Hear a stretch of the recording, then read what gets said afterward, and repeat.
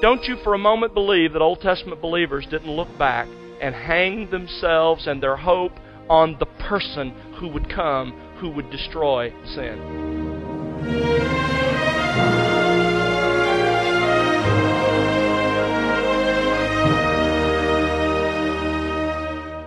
Welcome to The Word Unleashed with Tom Pennington. Tom is pastor-teacher at Countryside Bible Church in Southlake, Texas. Hello again, I'm Bill Wright, and today Tom has part 2 of his current series titled The Church in God's Eternal Plan. We're looking at what the Bible has to say about the church. To understand its importance and mission, you must understand the relationship between Israel and the church. While there are many views on this issue, today Tom will examine 3 main views that many Christians hold regarding this important relationship. And as you'll discover, there is one specific trajectory for both the church and the people of Israel, a trajectory that culminates in the work and person of Jesus Christ. Let's join Tom Pennington right now on The Word Unleashed. If the church is a new thing, how does it relate to Israel? And what was God doing with Israel? And how does that compare with what He's doing with us? Let me ask you, before we begin to look at this, because I know some of you look at that question and you go, who cares? Why does this really matter? This is not just a how many angels can stand on the head of a pin kind of argument, an argument strictly for theologians. This question and the answer to it, listen carefully to me, has huge ramifications for every Christian. For example, how you answer this question determines how you read and interpret more than half of your Bible, that portion we call the Old Testament. How you answer this question tends to influence your conclusions about practical issues like whether you keep the Sabbath, whether you dedicate your babies or baptize them, and what kind of church you and your family will attend. And it dramatically affects your view of the future. So this is not an unimportant question. This is absolutely crucial at the foundational level to even how you read your Bible. But the question, I have to tell you, is not an easy one. Let me begin with you tonight. I'm not going to complete this tonight. I hope to finish it next week. But I want to begin with you by sort of leading you through the process. There are basically 3 primary positions about the relationship of Israel and the church. Please stick with me. I know this is going to be a little bit of heavy sledding, but trust me, you have to understand this to make these crucial questions, answer these crucial questions I've just asked. There are 3 primary positions today in evangelicalism about the relationship between Israel and the church. The first is called covenantalism. Now, when it comes to much of what the covenantalists teach, we wholeheartedly agree, because covenantalism is primarily a doctrine or a teaching about the doctrine of salvation. What we just studied together as we went through the doctrine of salvation, most of our covenantal brothers would embrace, and we wholeheartedly agree, and we fellowship together, and we have a lot in common with them on the issue of the doctrine of salvation. In fact, we have just about everything in common with them on the doctrine of salvation. However, when it comes to this question, we absolutely do not agree with covenantalism. What is the relationship between Israel and the church? There are 2 predominant views within covenantalism. The first view is that the entire nation of Israel was in fact the Old Testament church. It was a church just like this is a church in Southlake. It was, in every sense, in every way that we talk about the New Testament church, absolutely identical to the entire nation of Israel. Louis Berkhoff, for example, takes this position in systematic theology. He writes, in essence, Israel constituted the church of God in the Old Testament, though its external institution differed vastly from that of the church in the New Testament. That's just another way to say they were a nation and we're not. But in essence, it was the church in every sense that we think of the church in Corinth, or the church in Thessalonica, or the church in Southlake. Another view in covenantalism, a second variation of that, is that no, not the entire nation was the Old Testament church, but rather it's more accurate and better to say that the true believers in the nation of Israel were identical to the New Testament church. So not the entire nation, but rather those within Israel who were true Israel, as Paul says in Romans 9. So these are the two views. By the way, Robert Raymond takes this view, the second view, that the true believers in Israel were the church. Listen to what he writes. The church of God in Old Testament times blossomed mainly within the nation of Israel. However, this church was not equivalent to the nation of Israel per se. For there were always some, and sometimes many, if not most, within that nation who were never more than the physical seed of Abraham, who never possessed more than the outward circumcision of the flesh, and who thus were never the spiritual seed of Abraham. In other words, they may have been physical descendants of Abraham, but they weren't true believers like Abraham was. He goes on to say, the true church of the Old Testament was the spiritual seed of Abraham, that Israel within the nation of Israel, about whom the Apostle Paul speaks in Romans 9. So those are the two views. How do they defend the view that there was a church in the Old Testament? Well, essentially they give 5 arguments. And I'm going to answer these, Lord willing, next week. So I'm not going to answer them now. I'm just going to give them to you. They say, well, the name assembly or congregation was given to Israel in the Old Testament, which of course is what the word church, ecclesia, means, assembly, as we saw. And the Septuagint translators, 200 years before Christ, used this word ecclesia to describe Old Testament Israel. A second argument they use is that the New Testament church is called the temple of God. Doesn't that sound Jewish to you? Doesn't that sound Old Testament to you? And so there must be continuity in the sense of the church existed in the Old Testament just as it exists in the New. Thirdly, they would say not only does Jesus promise to build the church in the future, as we saw in Matthew 16, but He recognized it as already existing in Matthew 18. Fourthly, they would say, well, look at what Stephen says in his sermon in Acts 7. He refers to Israel as the ecclesia in the wilderness, the church or assembly in the wilderness. And then finally, even Paul, they would say, equates the Old Testament and the church in a couple of passages. In Romans 11, in Ephesians 2, they would also point up a couple of others that we'll look at next week, in Galatians 6, verse 16, and so forth. So those are their arguments. That's the view that covenantalists take. There was a church in the Old Testament. It was either the entire nation or the true believers within the nation. A second of the primary positions, we've already looked at covenantalism, a second primary position is that of what's called traditional or classic dispensationalism. This started with about 200 years ago, the man who lived from 1800 to 1882 by the name of John Nelson Darby of Plymouth Brethren. It was popularized, and many of you grew up as I did, reading the C.I. Scofield Reference Bible. And of course, here in Dallas, Louis Sperry Chafer and Charles Ryrie were also, and are also, Ryrie is a traditional or classic dispensationalist. Now, traditional dispensationalism taught that God has two completely distinct purposes in human history. One for the earth through Israel, and a second for heaven through the church. Let me give you a quote by Chafer that puts this in perspective. He says, the dispensationalist believes that throughout the ages, God is pursuing two distinct purposes. One related to the earth with earthly people and earthly objectives involved, which is Judaism, earthly objectives involved, which is Judaism, while the other is related to heaven with heavenly people and heavenly objectives involved, which is Christianity, end quote.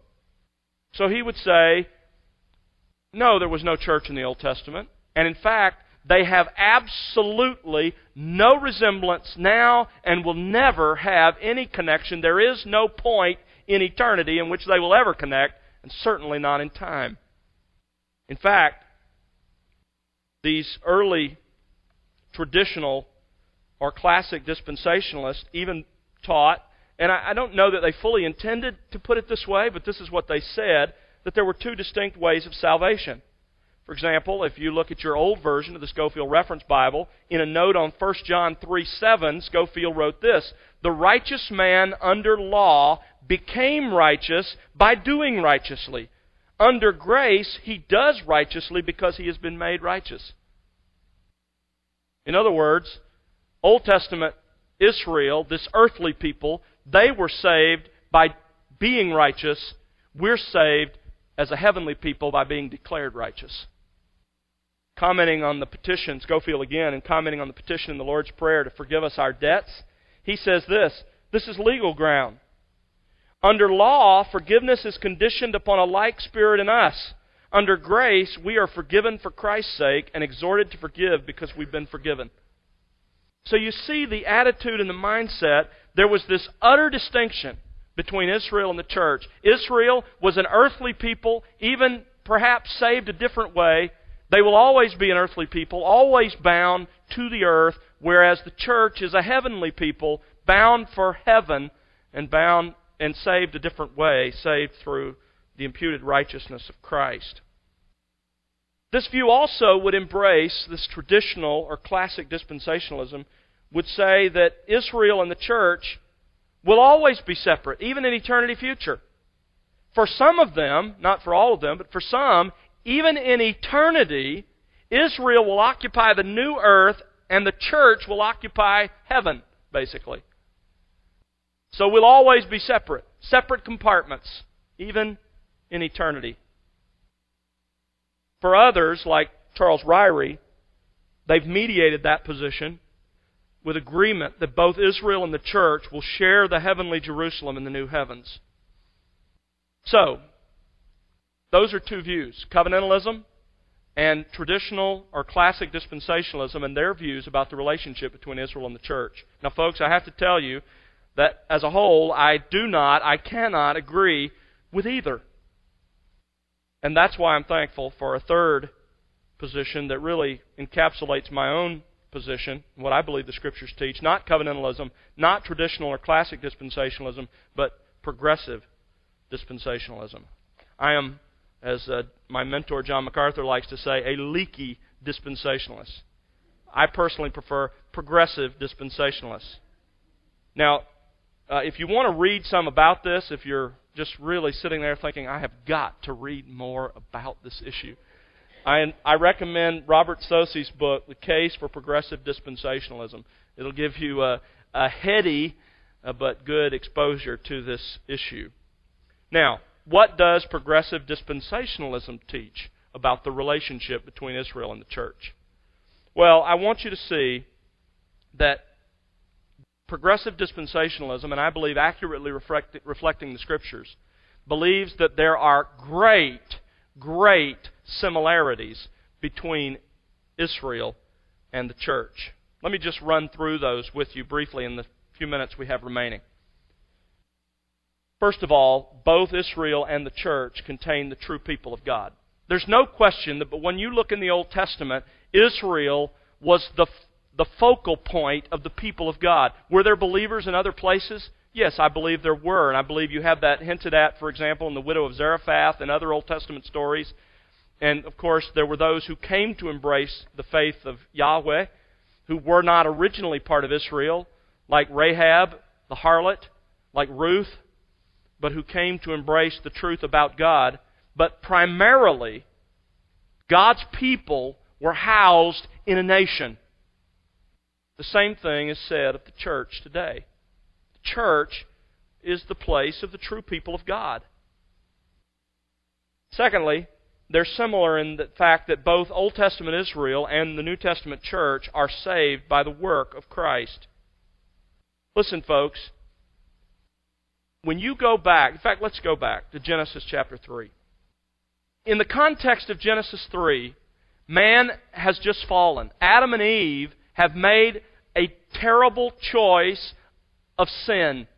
And as a result of that, God brings upon them and upon the whole earth a curse. But in the midst of that curse comes a promise that should excite your soul the way it excited Adam and Eve's souls. Listen to what God says.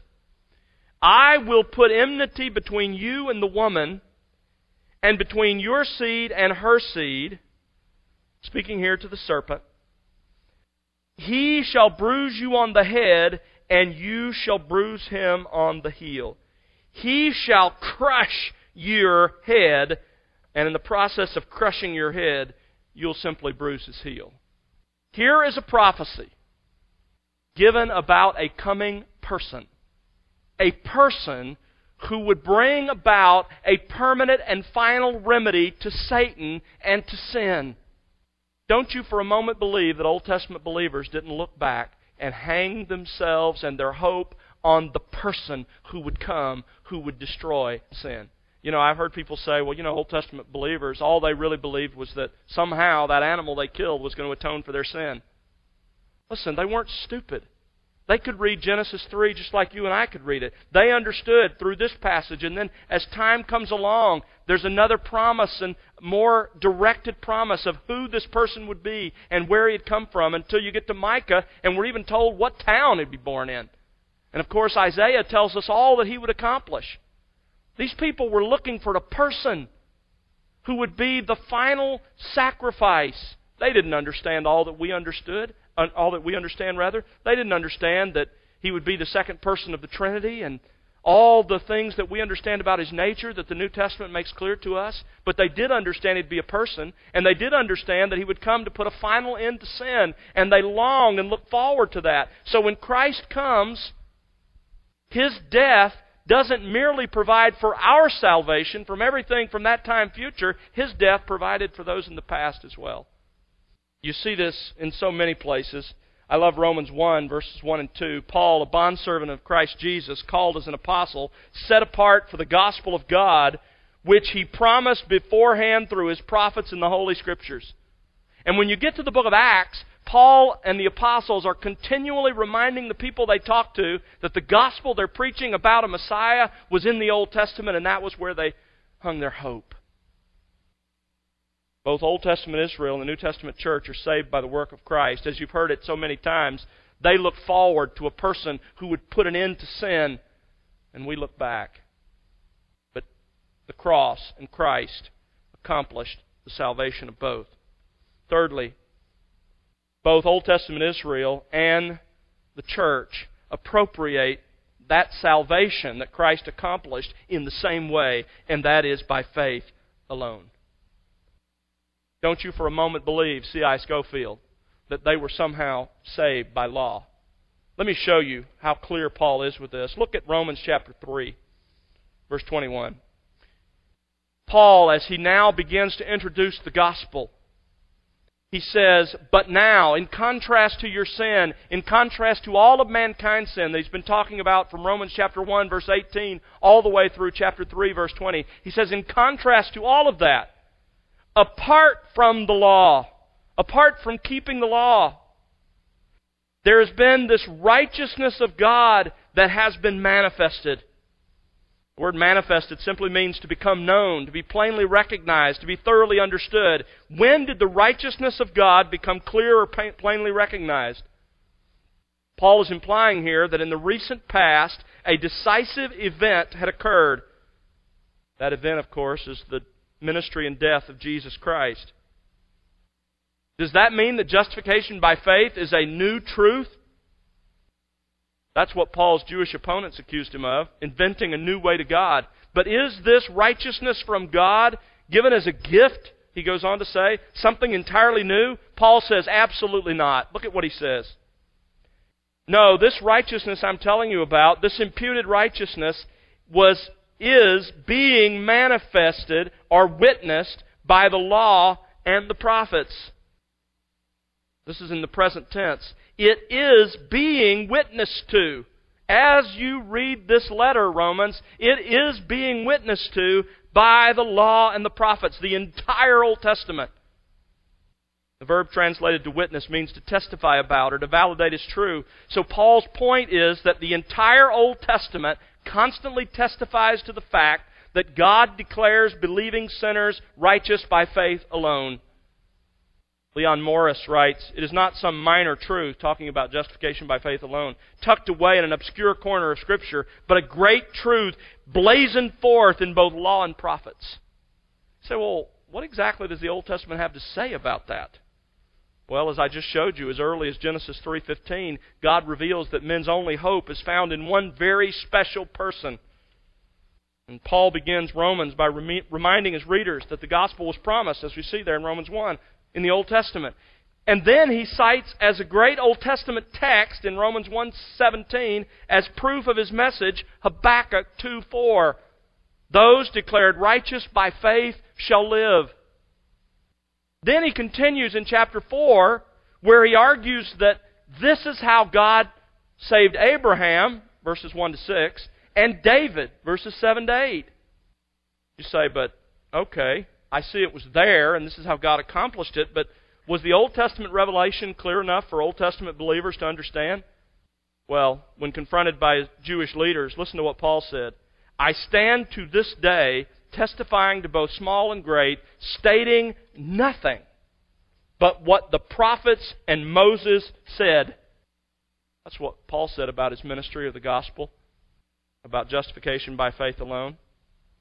Justification isn't some new plan cooked up by a first century Pharisee. It is the way every saint from Adam on has gained right standing with God. It has always been God's plan. It's the way Old Testament Israelites came into right relation to God, and it's the way we come into right relationship to God. Another similarity is that both have benefited from the work of the Spirit. In the work of regeneration, bringing new life to their hearts, sanctifying them, setting them apart, and even the abiding presence of the Spirit. Now, John 14 to 16 seems to indicate that with Pentecost there was some change in the work of the Spirit. But these realities were still there, and we saw them. We talked about these things as we talked about the nature of God and the nature of salvation in past months. They benefited, the Old Testament Israelites, who were true believers, from the work of the Spirit in their lives to accomplish these things. And we benefit from these things as well. Both were assigned the same responsibility, and that is to be a witness nation. Israel, you see this in Exodus 19 there at Sinai. God tells them why He's entering into covenant with them. He says, you're going to be my possession among all the peoples, for the earth is mine. All the earth is mine. And you're going to be, for me, a kingdom of priests. You're going to be those who help the nations understand what I'm like. The same thing is said of the church. 1 Peter 2:5, you're going to be a holy priesthood to offer up spiritual sacrifices. But more specifically in Revelation 1:6, He has made us, the church, to be a kingdom, priests to His God and Father. Revelation 5:10, you have made them to be a kingdom and priests to our God, and they will reign upon the earth. Finally, both are beneficiaries of the new covenant. The wonderful promises that are made in the new covenant. Israel, in Jeremiah 31:31, we read, the days are coming when I will make a new covenant with the house of Israel and with the house of Judah. And yet the church also participates in that new covenant. In 1 Corinthians 11:25, Paul quotes Jesus on the night of His crucifixion, or the night of the Last Supper rather, saying that He took the cup and He said, this cup is the new covenant in my blood. You're going to partake of the benefits of the new covenant. And it's true, Paul told the Corinthians, for you as well, Gentiles, get in on the new covenant. 2 Corinthians 3:6, Paul said he was a servant, a minister of the new covenant. And in Hebrews chapter 8, we're told that Jesus was our mediator of a better covenant, the new covenant. So you can see that there are a lot of similarities. Understand this, folks. If you compare, listen very carefully to what I'm going to say. If you compare the true believers in the Old Testament Israel with us, we have much more in common than we have differences. However, although Israel and the church are similar in many ways, they are not identical.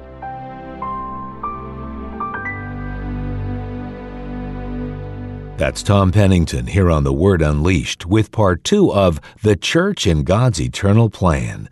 Join us next time for Part 3. And friend, join Tom Pennington in Southlake, Texas, February 18th through the 20th for the 2022 Countryside Bible Church Conference, Our Glorious Hope. Tom welcomes Steve Lawson, H.B. Charles, Philip DeCourcy, and more to remind you of the eternal hope of heaven that is ours in Christ, and to spur you on to live in light of that reality today. Visit thewordunleashed.org for more information and registration links to the conference. The Word Unleashed is made possible because of the prayers and financial gifts of individuals like you. Please consider partnering with us. You can find out how to do that by visiting thewordunleashed.org. Again, that's thewordunleashed.org. And now for Tom Pennington and the entire team, I'm Bill Wright. Thanks for listening to The Word Unleashed, exalting God's glory, explaining God's truth.